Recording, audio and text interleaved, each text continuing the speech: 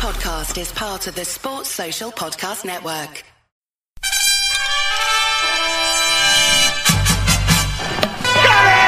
Crowd cheers. Here's Siddle. He's got it! He's got it in! Taylor Siddle's got a hat-trick on his birthday!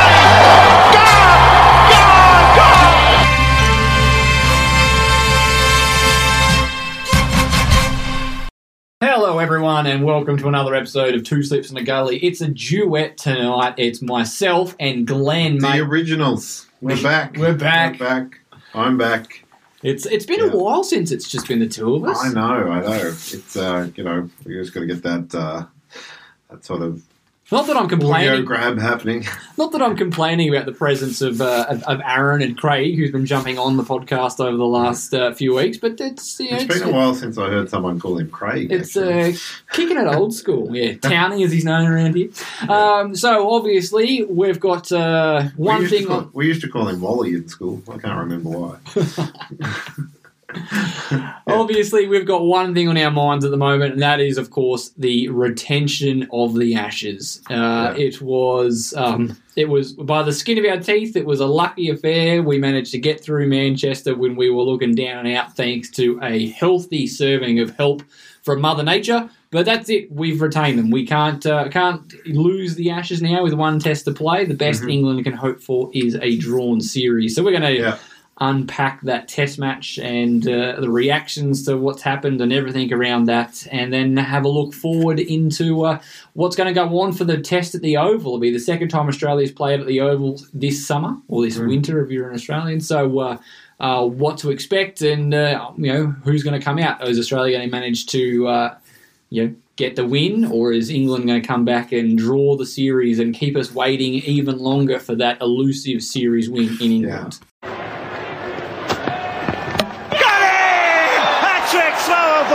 Beautifully bowled. Australia returned to Old Trafford, a place they haven't lost at since 1981, and we got close. The form stayed true. We managed to come away with it all. Again, it'll be, and they're not going to Old Trafford next Ashes tour, so it could be the 2030s by the next time England has a chance to take that off Australia. You'd have to say, though, all things being equal, this is the first game so far of the Ashes that a single side has bossed it, because this was England's game from the outset. Yeah. Australia went in, everyone of note getting a start. Warner 32, except for Kawada, he got 3, but Warner 32, Labuschagne 50, 51, Steve Smith 41, Travis Head 48, Mitch Marsh 51, Green 16, Carey 20, Mitchell Stark 36 to help give us a bit of respectability at the end as we sort of limped our way to just over 300. And what you'd have to say is we're pretty friendly batting conditions. Yeah.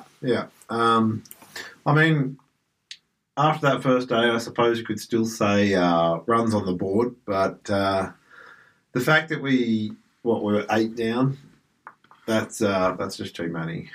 I mean, you could have maybe dealt with 6 and hopefully your tail adds 100 for you, or, a good 70. I think a big really telling moment was on that second day, Pat Cummins walking out and first ball, slapping that one straight to cover. I mean, there's positive intent. I can see what he's trying to do there, but you just gave Jimmy Anderson a wicket, and just threw your wicket away first ball. That was his only wicket of the test. Yeah, and I don't think he took one in the last test he played. Maybe one. And England came out, and Bazball finally worked. You'd have to say that it's had mixed success over the course of this series, and sometimes it's actually downright been their downfall, the commitment to Bazball. But in this particular game, it worked. It worked a treat. Zach Crawley came out from the get-go and went nuts. Fantastic innings from him. Yeah. Well, I mean, it was filled with half chances, but you're going to get that when you're going at better than a run of ball for 189 runs. A lot of inside edges, but we allowed him to play like that. Yeah, well, that's true. And every so often you're going to get luck as a batsman, and you've just got to make the most of it, and he certainly did. But I don't know that he was playing that much Bazball tactics. I didn't see any elaborate ramps from him, or I think he just played good cricket shots a lot of the time from what I saw. Admittedly, I didn't. There was quite a bit of playing risky drives on the up and things like that. But they're good cricket shots. You wouldn't not play them in. You wouldn't. It doesn't look like 2020 cricket. I don't know. They're not really great cricket shots when you hit them to wide fly slip half the time as well. Yeah. Well, I must have missed that section. There was quite a lot of plays and misses from Stark. Stark sort of back of a length, sort of just outside like a fifth stump line that he just sort of locked in and went, I'm driving that, and would play and miss. And Stark could have possibly got a fifer on his own on near misses with Zach Crawley. It was no way a polished innings, but it was exactly what England needed. He rode his luck and it paid off. I thought there was some... He made 180 from as many balls. It was an innings where he dictated terms to Australia instead of the other way around. We played catch-up. Cummins played catch-up cricket with Zach Crawley. He'd hit it there, or he'd miss-hit it there, we put a fielder there. He'd miss-hit it somewhere else, we put a fielder there. And then a genuine miss-hit. There was a phase of the game where after he miss-hit 3 or 4 to fly slip, he finally puts a fly slip in. And then he hits it 2 balls later, wide of fly slip. So he puts a second fly slip in, but takes it out of a regulation gully. And then hits one to regulation gully. It's what Michael Clark termed reactive captaincy, I think, rather than proactive captaincy. And it's largely been that for most of the series. But this, I suppose on that with Pat Cummins, I think this is comfortably, I don't know if you disagree, but this was comfortably Pat Cummins' worst 3 days as an Australian cricketer. Yeah, I mean, before you could kind of forgive, I think, some of the tactical, the tactical differences that you see from him because he was bowling well and he, added with the bat important runs in that first test, obviously. Really won us the first test. You can't fault him there. You can't fault him in the second test. I can't remember how he went, but I know he went well in the third test, which we went down at. His captaincy was pretty ordinary in the second test, but individually as a player, for most of the series, I think his captaincy has been bad all series. And in fact, the first 2 tests that they won, they didn't win because of the tactics. They won in spite of. That's my take on it. I'd like to add a caveat here because, as I said, we all love Pat, but this was a bad game. This is comfortably his worst game. But the media's been quick to jump on Pat Cummins' poor captaincy, and this is the same media that not too long ago was criticising Pat Cummins for sharing the workload with Steve Smith. So for all of the people out there going, you've got to drop Cummins, he can't be captain anymore, give it back to Smith. Smith's on the field. McDonald's there coaching as well.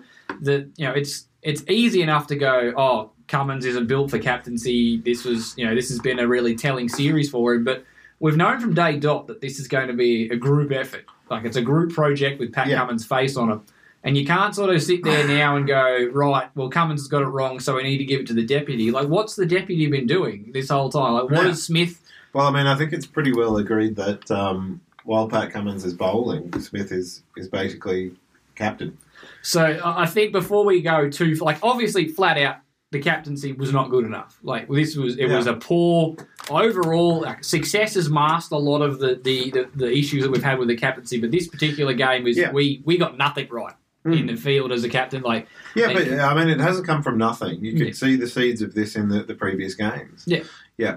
But before we go and say it's all Cummins' fault, well, it's not really. This is an attitude. This is a plan, an attitude thing that's come from the top down heading into this series because this is how they've played it. So it's not just a simple case of give the captaincy back to Smith. This is what Smith and Cummins and McDonald and all of the coaching staff getting prepared for this series have said. This is how we're going to combat what happens and those plans have just not worked. What plans? It seems like, we've all seen the test. We see how many meetings that they have. We see all the discussions that they have. So, as far as I'm concerned, they must have sat down before, the Test series. I'm pretty sure this hasn't happened, but it seems to the untrained observer that they've sat down in a room for a couple of hours, and they've gone, okay, so how are we going to combat Bazball? All right, put everyone on the boundary and bowl short. Okay, good. All right, guys, you want to go to the pub? Like they've had one plan to counter Bazball. And that's it. Yeah. And to be honest, I don't think that would have been a plan coming into the series. I think that was predicated by the fact that they got there and saw how flat the wickets are. Yeah. And they've just gone, we just need to bang it in. There's nothing doing with the wicket. So this is a plan that they've come up with during the first test. Mm-hmm. So what has been the game plan for containing, so far all we can see the game plan has been is set a regulation field with a deep backward square and a deep point, and that's the start of, and then we'll just wing it from there. It's been poor all series, and it's finally come to a point when England have got it right with the bat. And I think the reason that we won the first two series is we're a much better cricket side than England on paper. We've got one of the best batsmen since Bradman. I mean, he's not having a great series. We walked into this series with the number 1, number 2, number 3 ranked Test batsmen. Yeah. And you'd have to say, individually speaking, Cummins, Stark, Hazelwood are a better bowling unit than Broad, Anderson, Wokes, Robinson. Individuals, they'd be all comfortably up the rankings there. And I mean, all credit to England. Wood's playing out of his skin. Oh, Wood's been phenomenal. Wokes coming back into the side has been phenomenal. But you're right, on paper we're a much better side. Yeah, and that's why I think we're winning in spite of the tactics, not because of. Yeah. Do you agree? I do. I wholeheartedly agree. I think the tactics have been poor. They've been borderline un-Australian. We wouldn't cop this. I mean, that's an overused term, but it absolutely applies here. But that's just not the attitude. If someone came down, if someone boasting about how great they were going to be, we're going to take the Aussies on, they wouldn't be sitting there going, these guys are coming to, Ponting and Taylor and War, and these guys wouldn't be going, man, these guys are coming over, or we're going over there, and they say that they're going to just go after us. Well, they wouldn't walk out and go, well, in case they go after us, we better make sure we put a deep backward square and a deep point to start, because you never know. They might actually go... Yeah. They'd be get a load of this. You want to go after us? And they'd come in and open up with Brett Lee bowling Thunderbolts or McGrath going as if they're going you know what I mean? There's just if you want to go after us, go after us. A swagger and an attitude is we'll wait till we see it. But it's just been, they've just prepared for the onslaught and just accepted it as a matter of fact that it's coming. And I think in that way, that kind of was what Brendan McCullum was getting at after the first test when he said, it feels like we've won, because you've gotten inside their head already, from the first... But everyone used to say, I've heard Steve Smith say it, I've heard Pat Cummins say, okay, Bazball's worked really well, they've played great aggressive cricket, let's see them do it against our bowling attack. Yeah, exactly. And it's what's the plan been for this? The plan just seems to be, we're just going to bang it in and we'll have people on the fence. Our bowlers are better than that. I could pick players out of my team to go and do that. Yeah, I don't know what's happened to the idea of, the Gabba dry line. Yeah. That would have been a counter to aggressive cricket. All right, well, and I did mention this before the series, you bowl out 6th and 7th stump line short of a length, make them drive on the up. And then if you really want to, you put a third man. And if it's a flat pitch, I'll allow a deep cover once they're in, but not until they're make in. them earn the right to just be able to bunt it to fielders on the boundary. The whole thing is just... they haven't tried that at all. I've not seen them go, okay, we're going to bowl wide and see if they'll reach for it. Because you're not going to get called for a wide bowling 7th stump. Yeah, the only time that we've bowled wide has been to keep the batsman on strike so we can have a crack at the tail ender for the following over. There's been the only, and that's only been a 1 or 2 off. It hasn't been this strategy of you want to go hard, well, we're going to hide the ball from you. Yeah. It's just been line and length, oh wow, they're hitting us to the boundary or bang it in short. Yeah. And it's been predictable short as well. Like, all of them have been short. You haven't just set like a straight field. Look, this is another way. You can attack that middle and leg. It keeps the LBW in. I mean, these are not new tactics. I'm not making this up. Like, we've used them. Andrew McDonald would have used them in his career heaps, the way he bowled, sort of military medium, just niggling it around, bowling stump to stump, and then you just set your field for that. But like one of the things that was staggering, because I admit I do have to get up early for some of these things, so I did not stay up and watch. But of course, I tried to sleep and then I couldn't, so I got up and watched a couple of hours, like, without context. And what I saw was, I think Crawley was in, I think maybe Root was in at the same time, maybe not. I know that Crawley was in, and what I saw was Mitchell Starc bowling with third man, deep backward point, deep backward square, deep fine leg. So those four guys on the boundary, they had mid-on and mid-off wide, and they had a couple other guys in the covers, maybe one slip, and he was bowling full and straight to that field.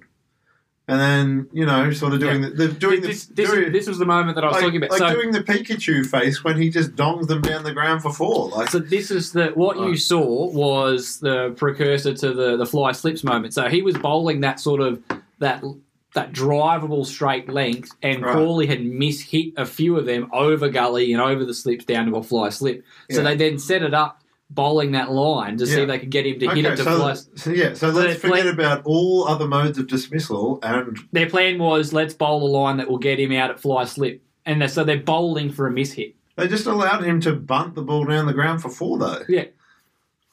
And that is why people say that he lost the plot. He absolutely did. Yeah, it was.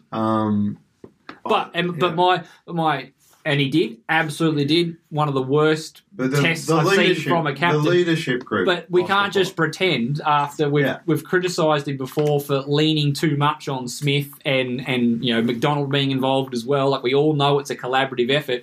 We can't sit there and crucify just Cummins. Like, Cummins is the captain, the buck stops with him, so he needs to cop it, because this is... I'm honestly struggling to think of a worse test for an Australian captain in recent history. Yeah. So he needs to cop it, and that's the part of the gig for me and the captain. But we also it can't just be Pat, because Steve and Andrew have unashamedly had their hands in the cookie jar the whole time. So it's not just a simple case of, well, Steve Smith wouldn't have happened under Steve Smith. Well, it did. Cameron Green down the garden path there, doesn't he? Like, he's just been he's a right arm bouncer bowler right now. Yep. That's all he does. Bat at 7, bowl bounces. Yep. Every third grade player's dream. I know. I've played with a few people where that would just be paradise for them. Yeah, you're just going to bowl 8 to 10 overs of bounces over the course of a day. Bat at 7 and retreat outside leg stump before the ball's bowled and throw the bat at it. Yeah. I'd be remiss with that before we move on to the rest of it without giving Marnus a bit of a shout out. He had a phenomenal 100 to make sure that he secured the game for the Aussies. I saw this innings. It was really good, really good. Obviously, the rain was the big winner for the Aussies. They were the big contributor there. But we were at the end of day 3. We were wobbly. It was him and Marsh on for the start of day 4. Yeah. England actually got more of a crack on day 4 than they thought they would have, and quite easily could have folded like a house of cards if Marnus and Mitch Marsh. Mitch Marsh was fantastic as well. I'm almost as impressed with that innings from Marsh as I was as the 100. Well, no, it's quite a significant, but I'm very impressed. 31 off 107 from Mitch Marsh when he needed to bat to save the game. Different style from what he played. I've got no issues at all with Mitch Marsh taking on the primary all-rounder spot for Australia. Well, I mean... I want to throw this out there before we go too far. So we've talked about Warner again. He's probably going to play the rest of this series and the home summer, despite the fact that we're now talking, he got a good 28 and a 30-odd. If you go back and read Warner's last 20 tests, his record is worse than Zach Crawley's in the last 20 tests. Right. And people were ridiculing England for persisting with Zach Crawley. Yeah. Absolutely ridiculing him. Like, how do you keep picking this bloke? He's rubbish. This is, Bazball's got it wrong here. It's like you've got to hold guys accountable sort of thing. But here we are just sticking around with David Warner, and he has an objectively worse record. He's got less hundreds and less 50s. Yeah, so the stats are a lower average than Zach Crawley. Yeah. But we keep sticking with him. I would be thinking maybe for this last test, if you were sure that you wanted to keep Green on to give you that all-rounder option, as he bowls more bounces than what Mitch Marsh will, why don't we just do what we did in India? For the last game, the oval was usually, flat and quick. Yeah. And why don't you just bat Travis Head at the top of the order? So you've still got your aggressive, go-getting left-hander, move Mitch Marsh to 5 and keep Cam Green at 6, and then you can bring Murphy in. Yeah, I think I don't know about that. I mean, I want to get rid of Warner.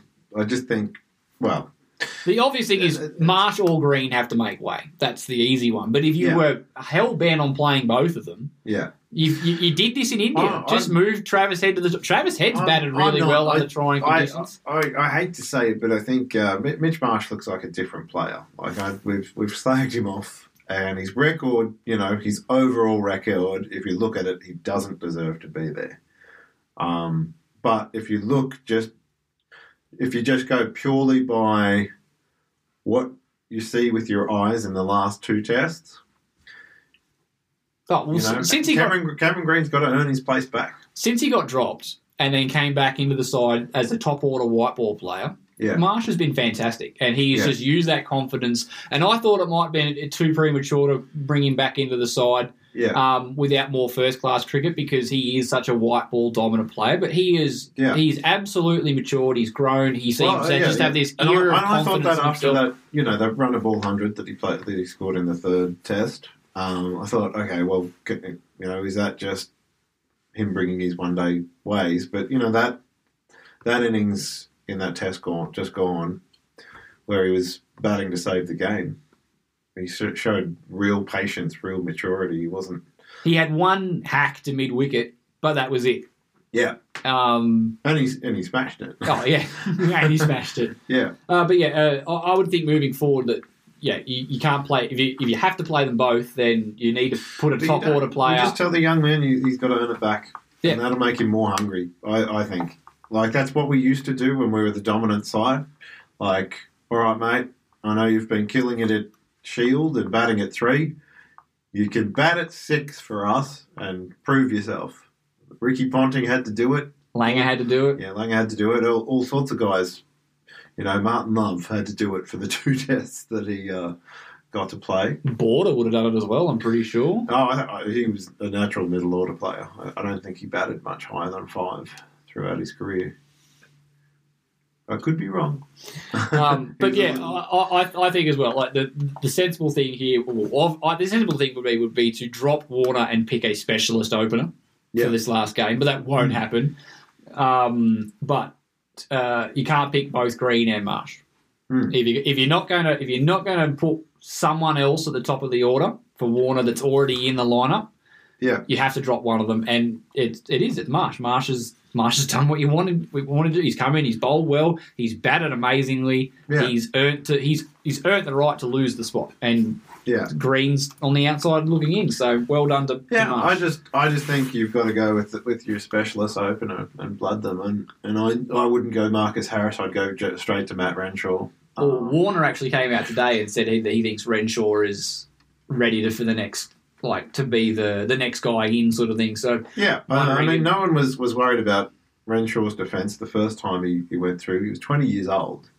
He had the defence to play most places in the world. Yeah, he's been there and done it before. Like the thing that he was missing was the ability to rotate the strike and score runs when the bowling was good.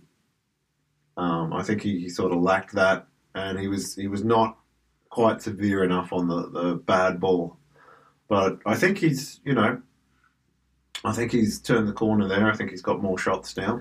Yeah, so do I. Yeah. I think that Marcus Harris will probably get the first crack because he's got the Cricket Australia contract. But I think we've all said it a number of times that it should be Renshaw as the next guy to get a go. We'll see how that goes. But look, I think David Warner is playing a bit of chicken with the selectors. He's told them, I want a home retirement. My plan is to retire from Test cricket at Sydney in 6 months' time. Well, and he's he's just like he's got him over a barrel, though, doesn't it? And it's just like, that's what I'm going to do. I am going to retire at Sydney, beginning of 2024. Yeah.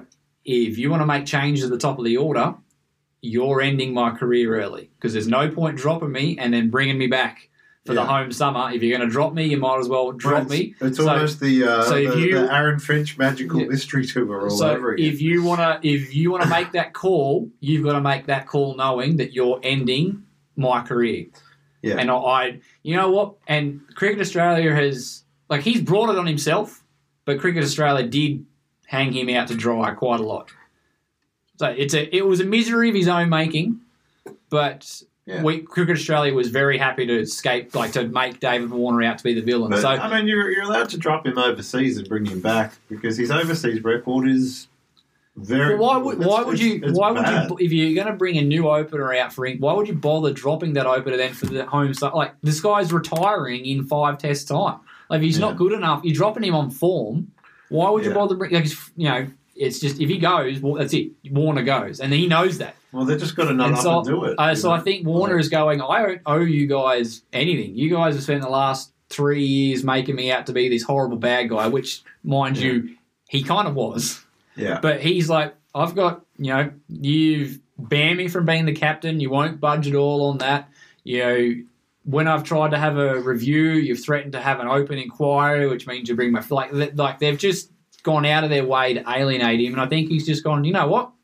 I probably deserve to be dropped, but I'm telling you right now, my plan is to retire from Test cricket at my home ground, in front of my friends and family, on the 9th of January 2024. Yeah. If you want to make a call, you're ending my career before I can do that. So ball's in your court, and the selectors don't have the guts to do it. Yeah, I say do it. No one is promised. I wouldn't have taken him to India. I would have retired him at the end of the last home summer, but they went with him. The Australian cricket team shouldn't be something that's promised to you. It's got to be something that you earn, and otherwise, if we hold on to people like this, we threaten the very culture of our side. We're accepting mediocrity, which we haven't really ever done. Actually, that's not true, is it? we do have a weakness, I think, when it comes to putting guys who are past it out to pasture, so to speak. Yeah. But I've got no doubt in my mind that after some of the messages he brings out and the timing of the messages that it's 6 months ago I would have thought no, he's trying to do it for the team, but I think the timing of some of the announcements of his plans for the rest of his career, they've got to be deliberate. I think he's deliberately he's reminding the selectors that this is my plan. Yeah. And I know, as well as you guys know, that if you're going to drop me now, there's no point bringing me back. Like, you're not going to drop me to bring me back to play for the home summer. If you're going to drop me, you're going to move on and give the next bloke a run at it. You're not going to give him 1 or 2 tests in England and then drop him again for Australia. It's just if I go at 35, already announcing my retirement for Sydney, I'm gone. So if you're going to nut up and do it. But if you do it, you're going to end my career. Well, they've hesitated too long, but I still say do it. No, so what? 5th test, Matt Renshaw at 1 opens with Khawaja. They won't. Nah. They're gutless. I'll never do that. When they dropped Murphy to play Green, because they were too gutless to drop Green because he got injured. Yeah. This was the thing that George Bailey was supposed to go in and stop this sort of nonsense. But that's why Murphy got dropped. Yeah. Well, Murphy got dropped in that test because they're like, we can't drop Green. He didn't do anything wrong. He just got injured. He's fit now. And it's like, but... And I've heard a lot of Australian cricket fans, just the message boards, just the general sort of public opinion saying that, I don't think that Todd Murphy would have made much of a difference. We bowled 10 overs at Travis Head for 80 runs. Yeah. 10 overs of Travis Head for 80 runs. I've got to believe that your specialist spinner had a bit more than that. And Todd Murphy's shown a lot of tenacity from what I've seen him. You know, like we had that partnership in the third test where, you know, he was getting a lot of tap from Ben Stokes, but so was Pat Cummins, so was our whole attack. Yeah, so it was like they're all getting it. And Murphy was just throwing the ball wide. You know, he had a plan that you could see that he was working, and he was executing that plan quite well. You could see the plan early was, I'm going to toss it up there and hope that Stokes doesn't get to the pitch of the ball, and we'll have players out in the boundary. Yeah. And when he got there, he hit it clean and hit it over the boundary. So then he, you know, are you good enough to do it twice? And he was. And then it's like, right, okay. It was a very Shane Warne strategy. Now I need to hide the ball. So then he, you know, darted in full and wide where he couldn't get to it, hitting to the long side of the boundary. Yeah. Because he was going all leg side. So like, right, I'm going to attack the offside, keep it away from you. It's going to be hard to get up and under to hit it over cover for 6. So at best you're going to hit it along the ground and you're not going to take the run.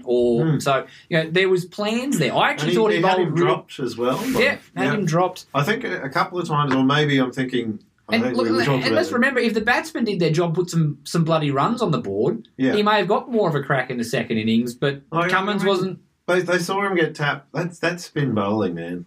It takes guts. You know, you've got to be able to come back from that. And the fact that Todd Murphy didn't, you know, his body language didn't drop. He wasn't like, oh no, he wasn't a deer in the headlights. He wasn't like, oh, I don't know what to do now. He had alternate plans. Plans B and Plan C and Plan D. It just happened that he hit Ben Stokes on an absolute red-hot tear. That's right, And it says to me that Ben Stokes was doing that to Nathan Lyon at Headingley. Yeah. Mm-hmm. There's a lot more to Todd Murphy than what we're giving credit for, I think, as a fan base in general. I've got no doubt that it was the gutlessness from our selectors that they couldn't bring themselves to drop Cam Green because he got injured. Mm-hmm. And then you get a sameness about our attack. You got four right arm, you know, 130-ish kilometres per hour. Yeah, maybe a bit more from Cummins and Hazelwood, and a bit less from Marsh was sitting there in the 120s. But But I've no doubt that's played into it a lot. They didn't have the guts to tell Cam Green that you've lost your spot through injury, not form. So we'll give you. And now it looks like, from what we're hearing, that they're going to be bringing Murphy in for the Oval anyway, which means that Green will probably miss out. Yeah, and it's like it's professional sport. These guys get it. Like, it's not a mates club. And when you pick those two all-rounders, to me, you know, you got batting down to, you got specialist batting down to Kerry at 8. Feels like you've picked a team to draw the test. Yeah. And that's how we got in trouble. Yes, we did draw the test, but that was because we didn't play 2 of the days. When you start thinking in that mentality from the very start of the test, that's when you start to get in trouble, I think. Pivoting now to have a chat about England. England obviously very, very disappointed, and I can understand having the opportunity to, because they're going to be fully feeling good about themselves. They came away with a great win at Headingley. Yeah.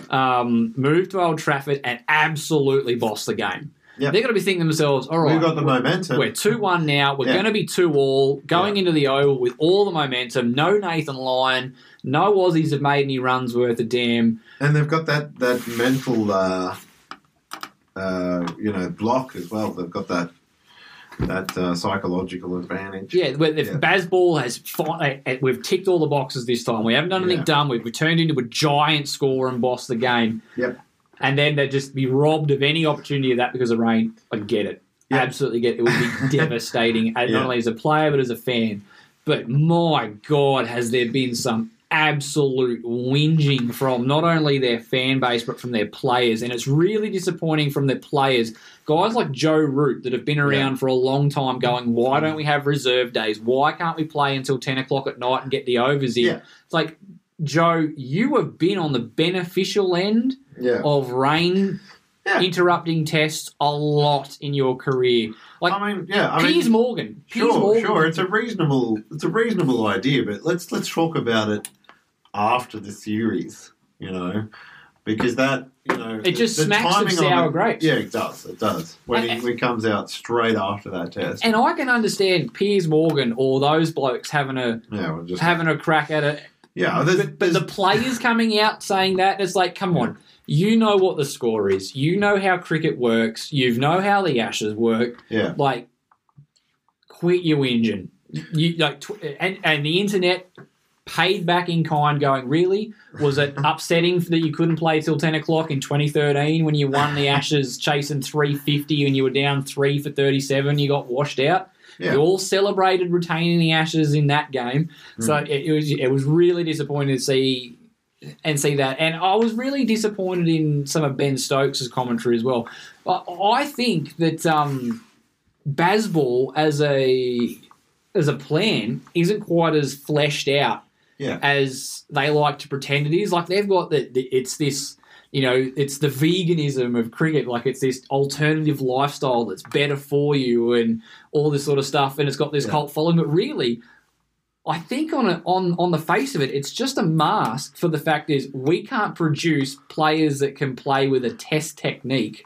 So we're just going to get them to slog and put on a big score. Because when you look at, there's no real change to his captaincy in the field or anything like that. It's just we're just going to score really quickly because if Bazball was about being hyper aggressive, result like getting the best way to get to a win, like in the game, there's no way he would have batted long enough to let Bairstow nearly get 100. What he would have done is he would have won the toss, batted first, scored 600 in a day and a half.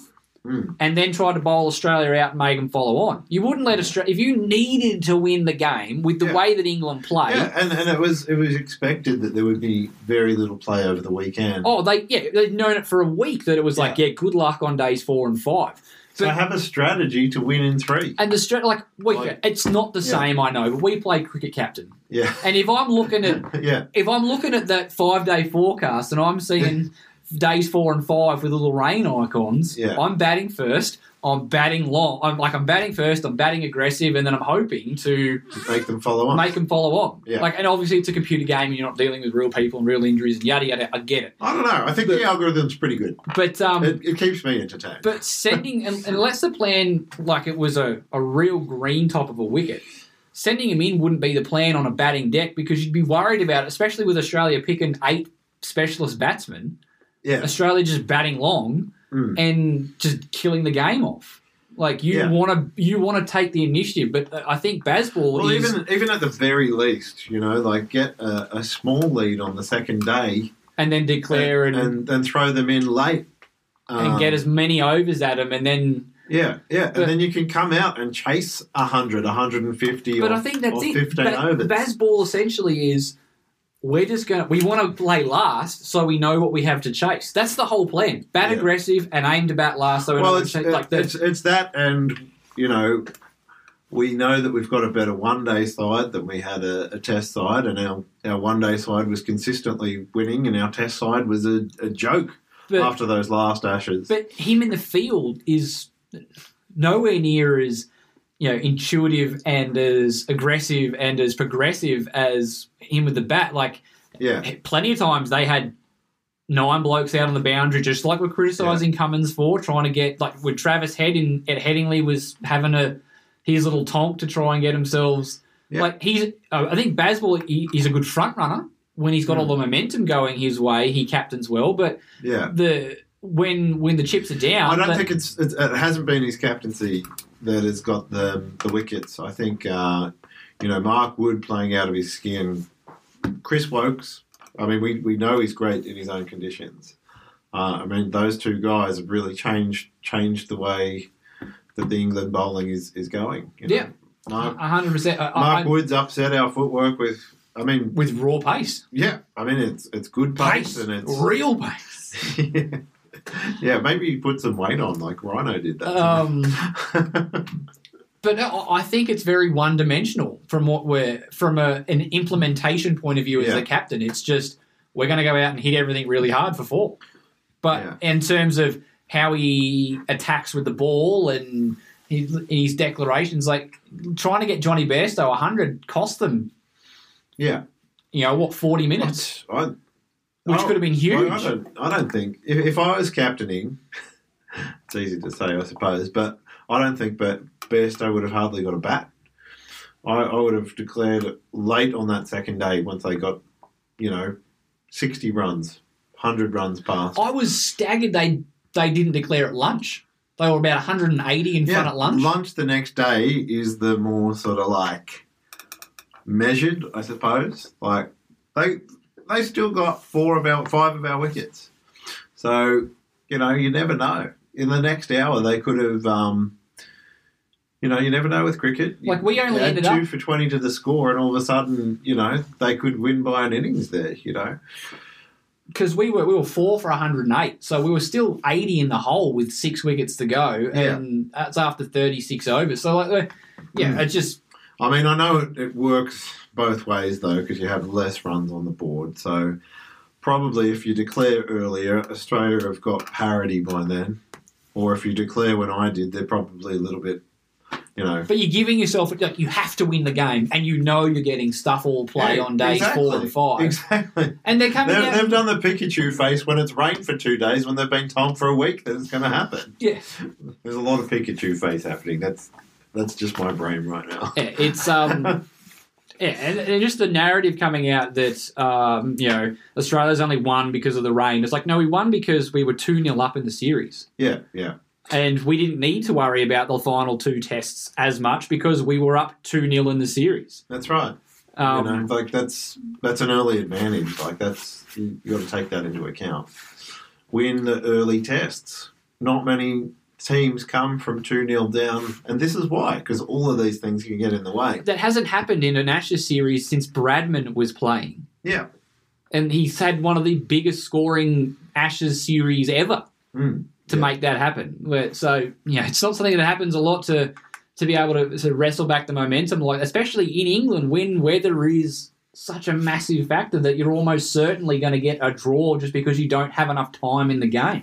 Yeah. But no, it's just, it's absurd listening to some of just the absolute tears coming out of some of the fans. Mind you, there are plenty of fans that understand we batted too long, we didn't play well enough in the first 2 tests to secure the win when, quite honestly, those games were on the line and Australia got the job done in the big moments more than England did, which is why they came away with the wins. Yeah. But, they're talking they were robbed, but, you guys are still 2-1 down. We're still ahead of it. It's not the 2-all draw. You can maybe have this narrative in a week's time if you guys win the Oval and it's 2-all and you can go, the rain stuffed us. But at the moment, you guys are 2-1 in the hole still. You should have done your work at Edgbaston, should have done your work at Lords. Yeah. Then you wouldn't have to worry about the rain. Yeah. And that's what happens when you, A, win the last series and B, win the first 2 tests, is you've got room for error. Yeah. I mean... And it's worked for England's, the whole retention, the way they're retained, and it's worked for England before in the past, and it'll work for England, but in the future. Yeah, it might have been blown out of proportion a bit. Their media is crazy over there. We think ours is a circus. That's their media over there. Their tabloids are. They just sensationalise. They were for the months leading into the Ashes. We're talking about how Bazball was the in thing and how it was the greatest thing since sliced bread. They lose at Edgbaston, and immediately we're talking about how this team that has only lost 3 of its last 17 games or whatever it was is a joke, and it's all just a gimmick, and they should play real cricket. It's like, oh my God, you've lost in the dying moments of day 5 when they're only 8 wickets down. You nearly won that game, and you're just like, it's over. It's rubbish. Get rid of it. We don't want it. Well, yeah, I mean, as far as Bazball being dead, I mean, a lot of Aussie cricket fans are saying, "Oh, we killed Bazball." We didn't. No. They're going to keep doing it because their results, right?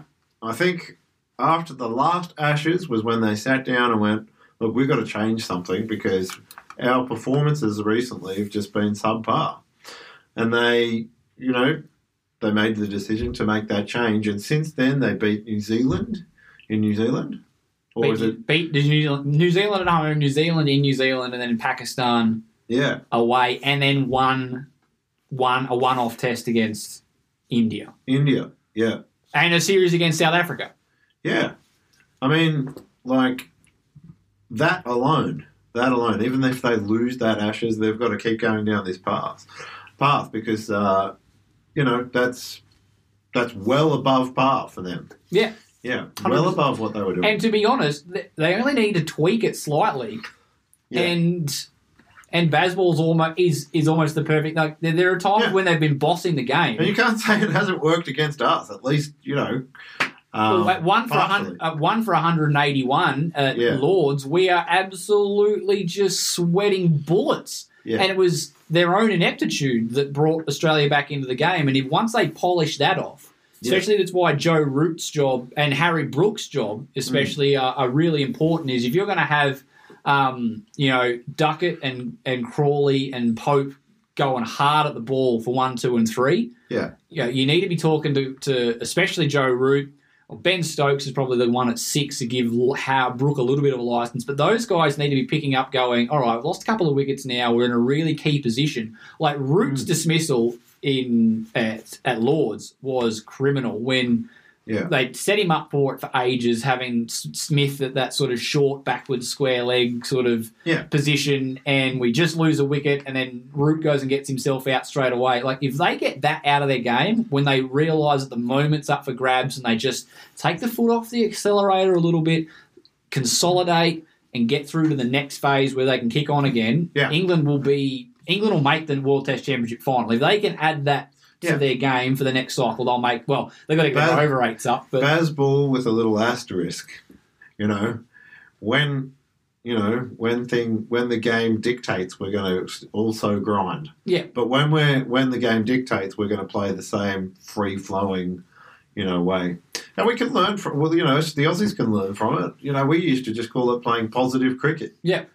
We didn't give it a label. We just playing. Yeah. It wasn't even. It was just playing cricket. We just played cricket. And our team has looked better when they've looked to play positive cricket. When they haven't been just sitting there watching those bouncers go past. They're like, okay, maybe you'll get me out, but maybe I'll hit you into the stands. And you just got to back yourself. And that's what Bazball really has done for England. They've just gone, okay, we're not going to get down on you for backing yourself. And when our batsmen look like they're backing themselves, you get Mitch Marsh, you get... I think... It doesn't work every time. I think Bazball may have taken it, they're crossing the line a little bit because it's not so much backing yourself. Like, I would be absolutely, furious, especially that the Lords game. England threw that game away. Yeah. Through that middle where they went from 1 for 181 to all out for 325. Yeah. Threw it away. And I would have been furious as a coach of that going. And it wasn't that Australia bowled particularly well. They bowled bouncers and England decided to get themselves out. England can get that out of their game. Yeah. And I think they need to work out what their plans are when they've got the ball in their hand.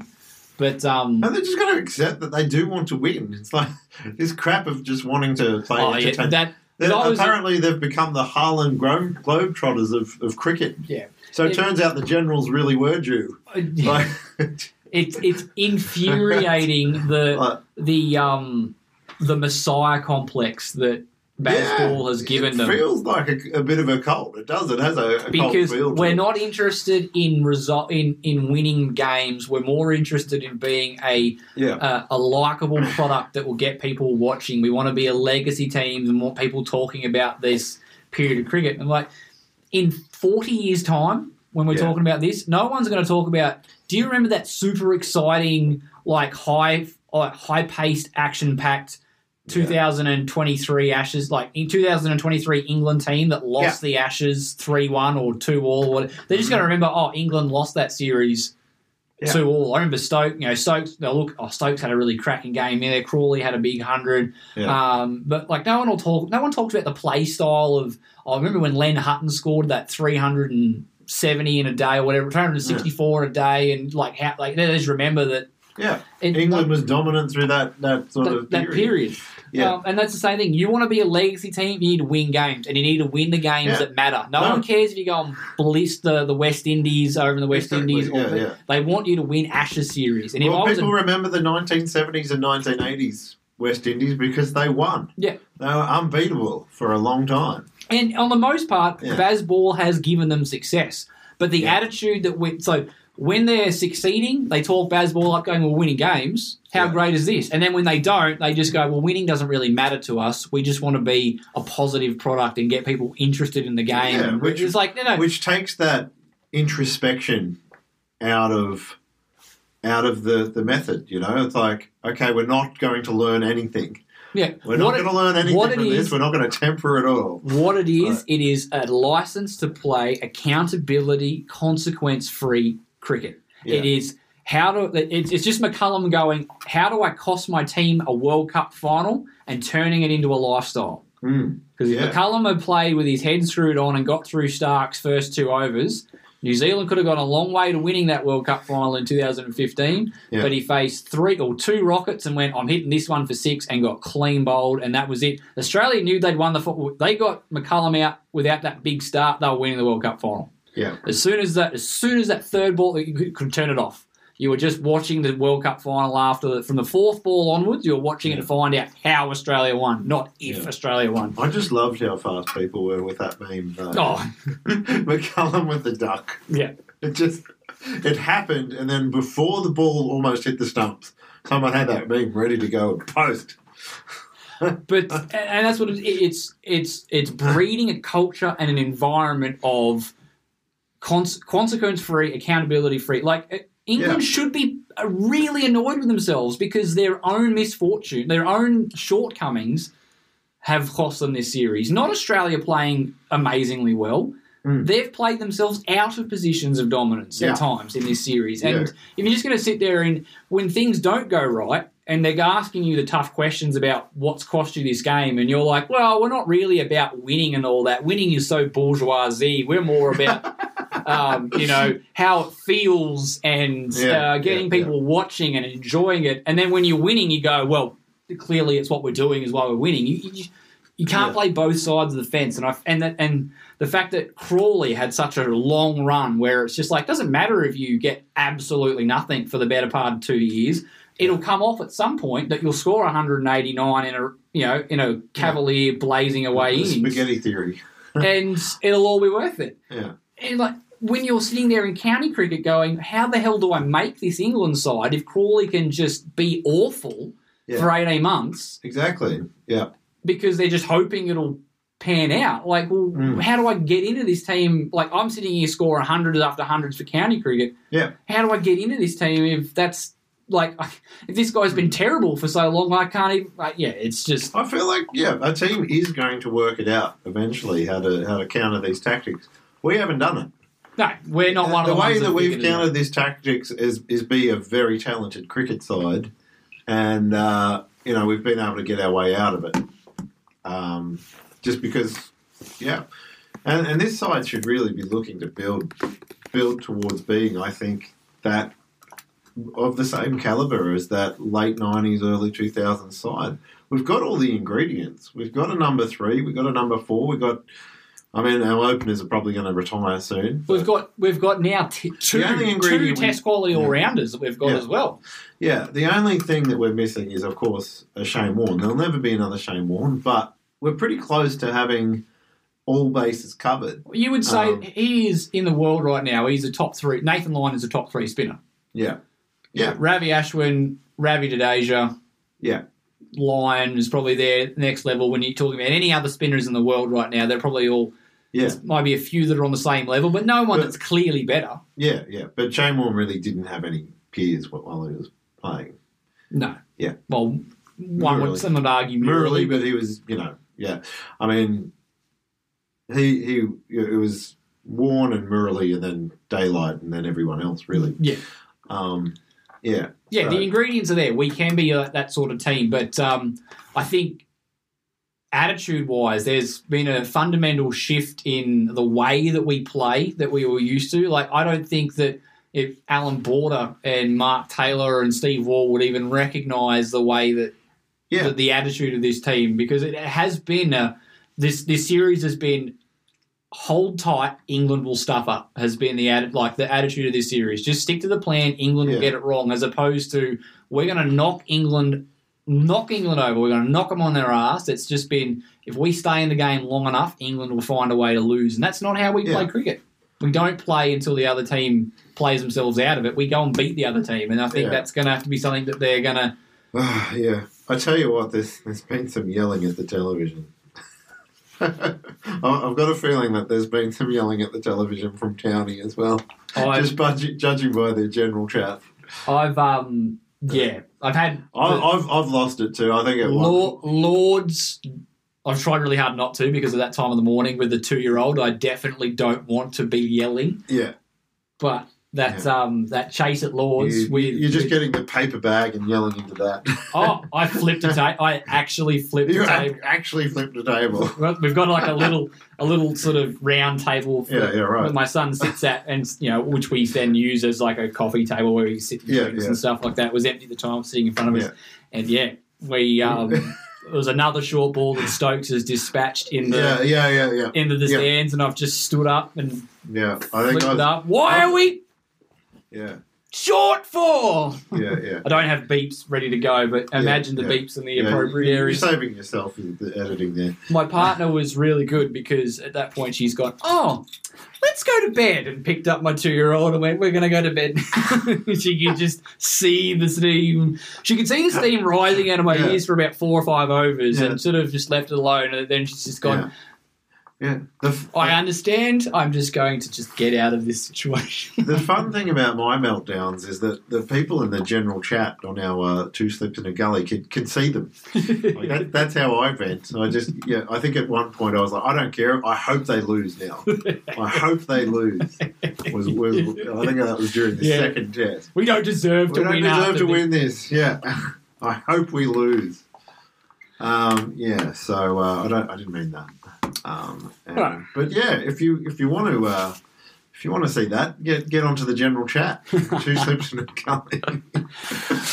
Moving forward, we'll wrap this one up because we're just rambling. So we've got one more to go. It's the Oval. It starts tomorrow. Thoughts on teams? Any changes for England if everyone's healthy? Well, the other thing we haven't talked about is Jimmy Anderson, and I did see one English guy who was shocked when he looked into the stats and found that Anderson's Ashes record in England is worse than his record in Australia. I'm not. He's everyone talks about Stuart Broad. I mean, so James Anderson being this messiah. Stuart Broad is by far the better Ashes bowler than James Anderson. Well, I don't think you can keep him, but they probably will. That's their handicap. This is probably going to be his last test, and with the series essentially, in terms of retaining. So we're being gentlemen here. We're picking Warner, and they're picking Jimmy Anderson. Yeah. Honestly, unless Anderson is definitely going around again for one more summer, you'd have to pick him at the Oval, surely. I don't think he will. I think I wonder if questions are being asked about, because if the game was live, I don't know what you do, but with the fact that you can't win the Ashes back, I think maybe their talk, Jimmy, honestly, mate, what's going on? Yeah. What are you doing? Yeah. And if he goes, I'm giving it away, you pick him. Yeah. Like, what does it matter? If you draw the World Test Championship points... Yeah. For the sake of a few, like if you think that picking Anderson might cost you the game, for the sake of a few World Test Championship points, are you going to drop a guy for what will be his final run around? Yeah. Like if the series was 2-2, I think at that point you got to pick your best player and you just live with it because you got to try and win the Ashes, but you can't win the Ashes. So Anderson plays then. So I feel bad for because again the same thing with Warner. If Warner was 28, we would have dropped. We would have dropped him. We would have dropped him after. We probably wouldn't have come on this tour, to be honest. But they've just been too gutless. Go back to Shield and score some runs, young man. Too gutless to end his career. And I think the same thing with James Anderson after this. So how he'd gone so far in the series, probably after Lords, when he got rested after Lords. They would have just said, no, we're going a different direction with, Mark Wood's come in, Chris Wokes has come in doing a great job. He wouldn't have made his way back into the team. But they've gone to Old Trafford. That's James Anderson's home ground. Probably the last time that James Anderson will play in a test for and England. If it is his retirement, you'd hope that he's going to rip in and give it everything he's got. Because he's got 3 wickets for the series, 4 wickets for the series. Yeah. So. I mean, the fact that he's still running in at the age of 41 is a credit to him. Obviously, like that's an understatement. But yeah, I mean, games if the Ashes are on the line, they don't pick him, and I feel bad for that. Is it Josh Tongue? Yeah, he came in, had an absolutely awesome game. He looked great. I called that after that game. I said Tongue won't play another game in this series. No way. He took 5. I don't care. He won't play another game in this series. It'll be the first one out, and he was. But imagine if you had with Chris Wokes in form, you got Mark Wood in great form, and you had Josh Tongue as well. Who are you going to score runs off there? And then with Stuart Broad, who is really good at playing the Aussies in England. So you're playing to me, that's your 7. 4, and Ali's going to bat it at 3 now. So yeah, I don't think they'll change it though. I think they'll run with the same side again. Yeah. For Australia, I think that the change will be Green out, Murphy in, and they'll run it back like that. But I think we're both in the same boat that we would be finding some way to eject Warner, whether that being a way to keep Green inside or bringing in a new opener. Warner would be out for us, but it's not going to happen. They're not going to call his bluff. They're going to let him play out. He'll probably score a bunch of huge runs against some rubbish teams this summer and go out with a bang, but it's a bang that he most certainly hasn't earned. Yeah.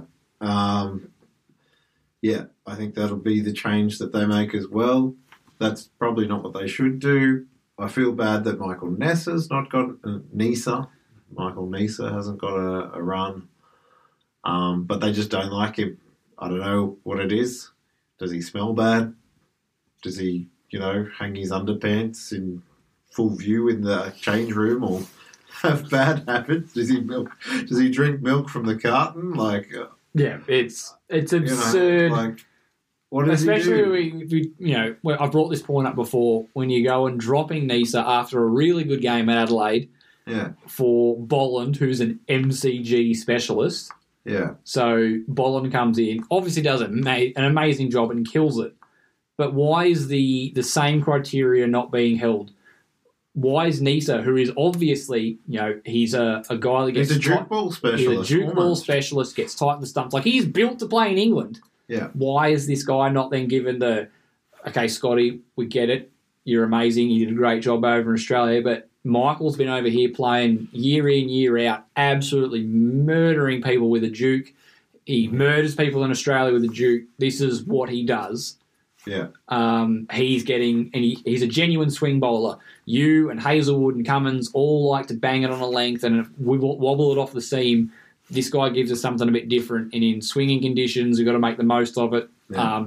He's getting the nod. But we didn't do that. We were just like, oh, no. Now we're just going... He urinates in the pot plants or something. Yeah, I don't know. He's got some habit. He'll definitely be... what habit is it? He'll definitely be a lock for the should have got more tests 11 when we eventually do that. Another one of those. Yeah. That's what I imagine the change will be. It'll be Green out, Murphy in to give us that option, and Australia's got to play well. England are on top. England have bossed game 3 and bossed game 4. Obviously got the better of us in game 3. I mean, we need to win this so that they don't have the 2 days of rain. What if? Yeah. If it's 3-1, they can't really go with that what if. It's obviously going to happen, but do you think this would be an opportunity to rest Cummins? Because I think he looks spent. Yeah, he's played 5 tests in 6 weeks. Yeah. All been really big tests. That's the other thing that's been in England's advantage. We've played one more test than them in this series. Oh, they played a test against Ireland about the same time. So I'm saying with all respect to Ireland, the test happened. Yeah, it happened. Yeah, okay. But they've also had a plethora of people to pick from county cricket. Like, I don't think like Anderson didn't play against Ireland. Wood, they've been able to rest wiggle players in and out and things like that. When Cummins has been, again, this is a disadvantage of having a fast bowler as a captain, is the obligation is, and as it should be, your captain, if fit, plays every game. And I'm thinking that maybe, is Cummins nearing the end of his gas tank here? Ideally, you give him a rest and you bring Nessa in. It's a pretty like-for-like swap in a way. And then Smith captains the side. I can't see it happening. They won't do it. They won't do it. No. But it's interesting. It's that's the drawback of your fast bowling captain.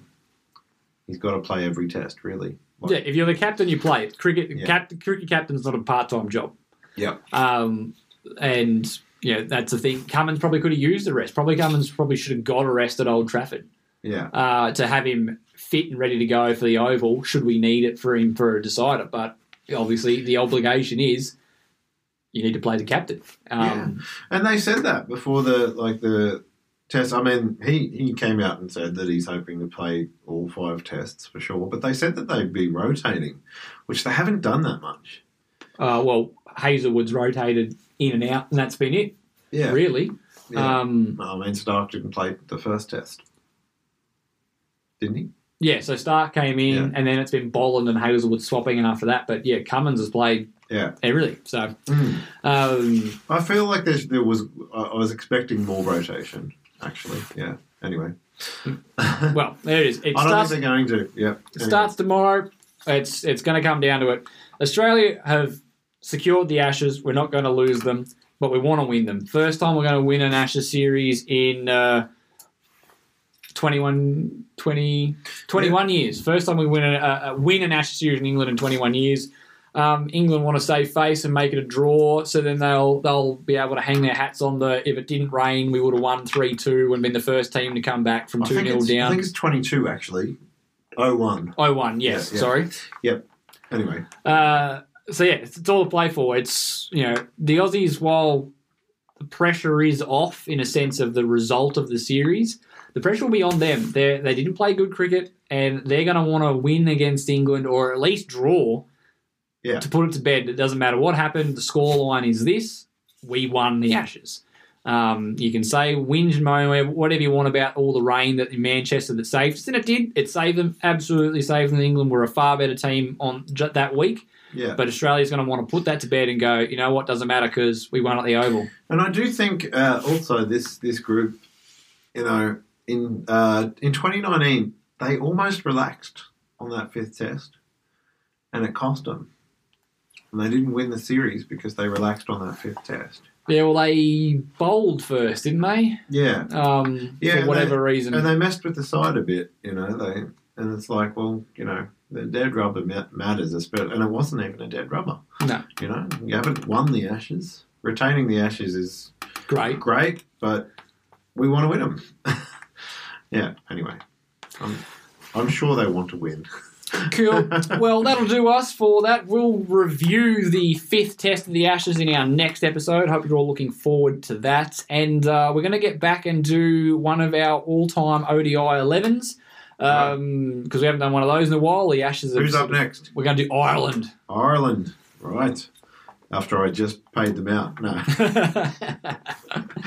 It'll be a good side. It will be. And it's a we didn't do Ireland as the test one because they haven't been test status for too long, but they've made quite a number of World Cups and they've got a few scalps to their name. They've knocked out a few big teams and played well. So I think there's going to be... watching the Irish play, I've got to say.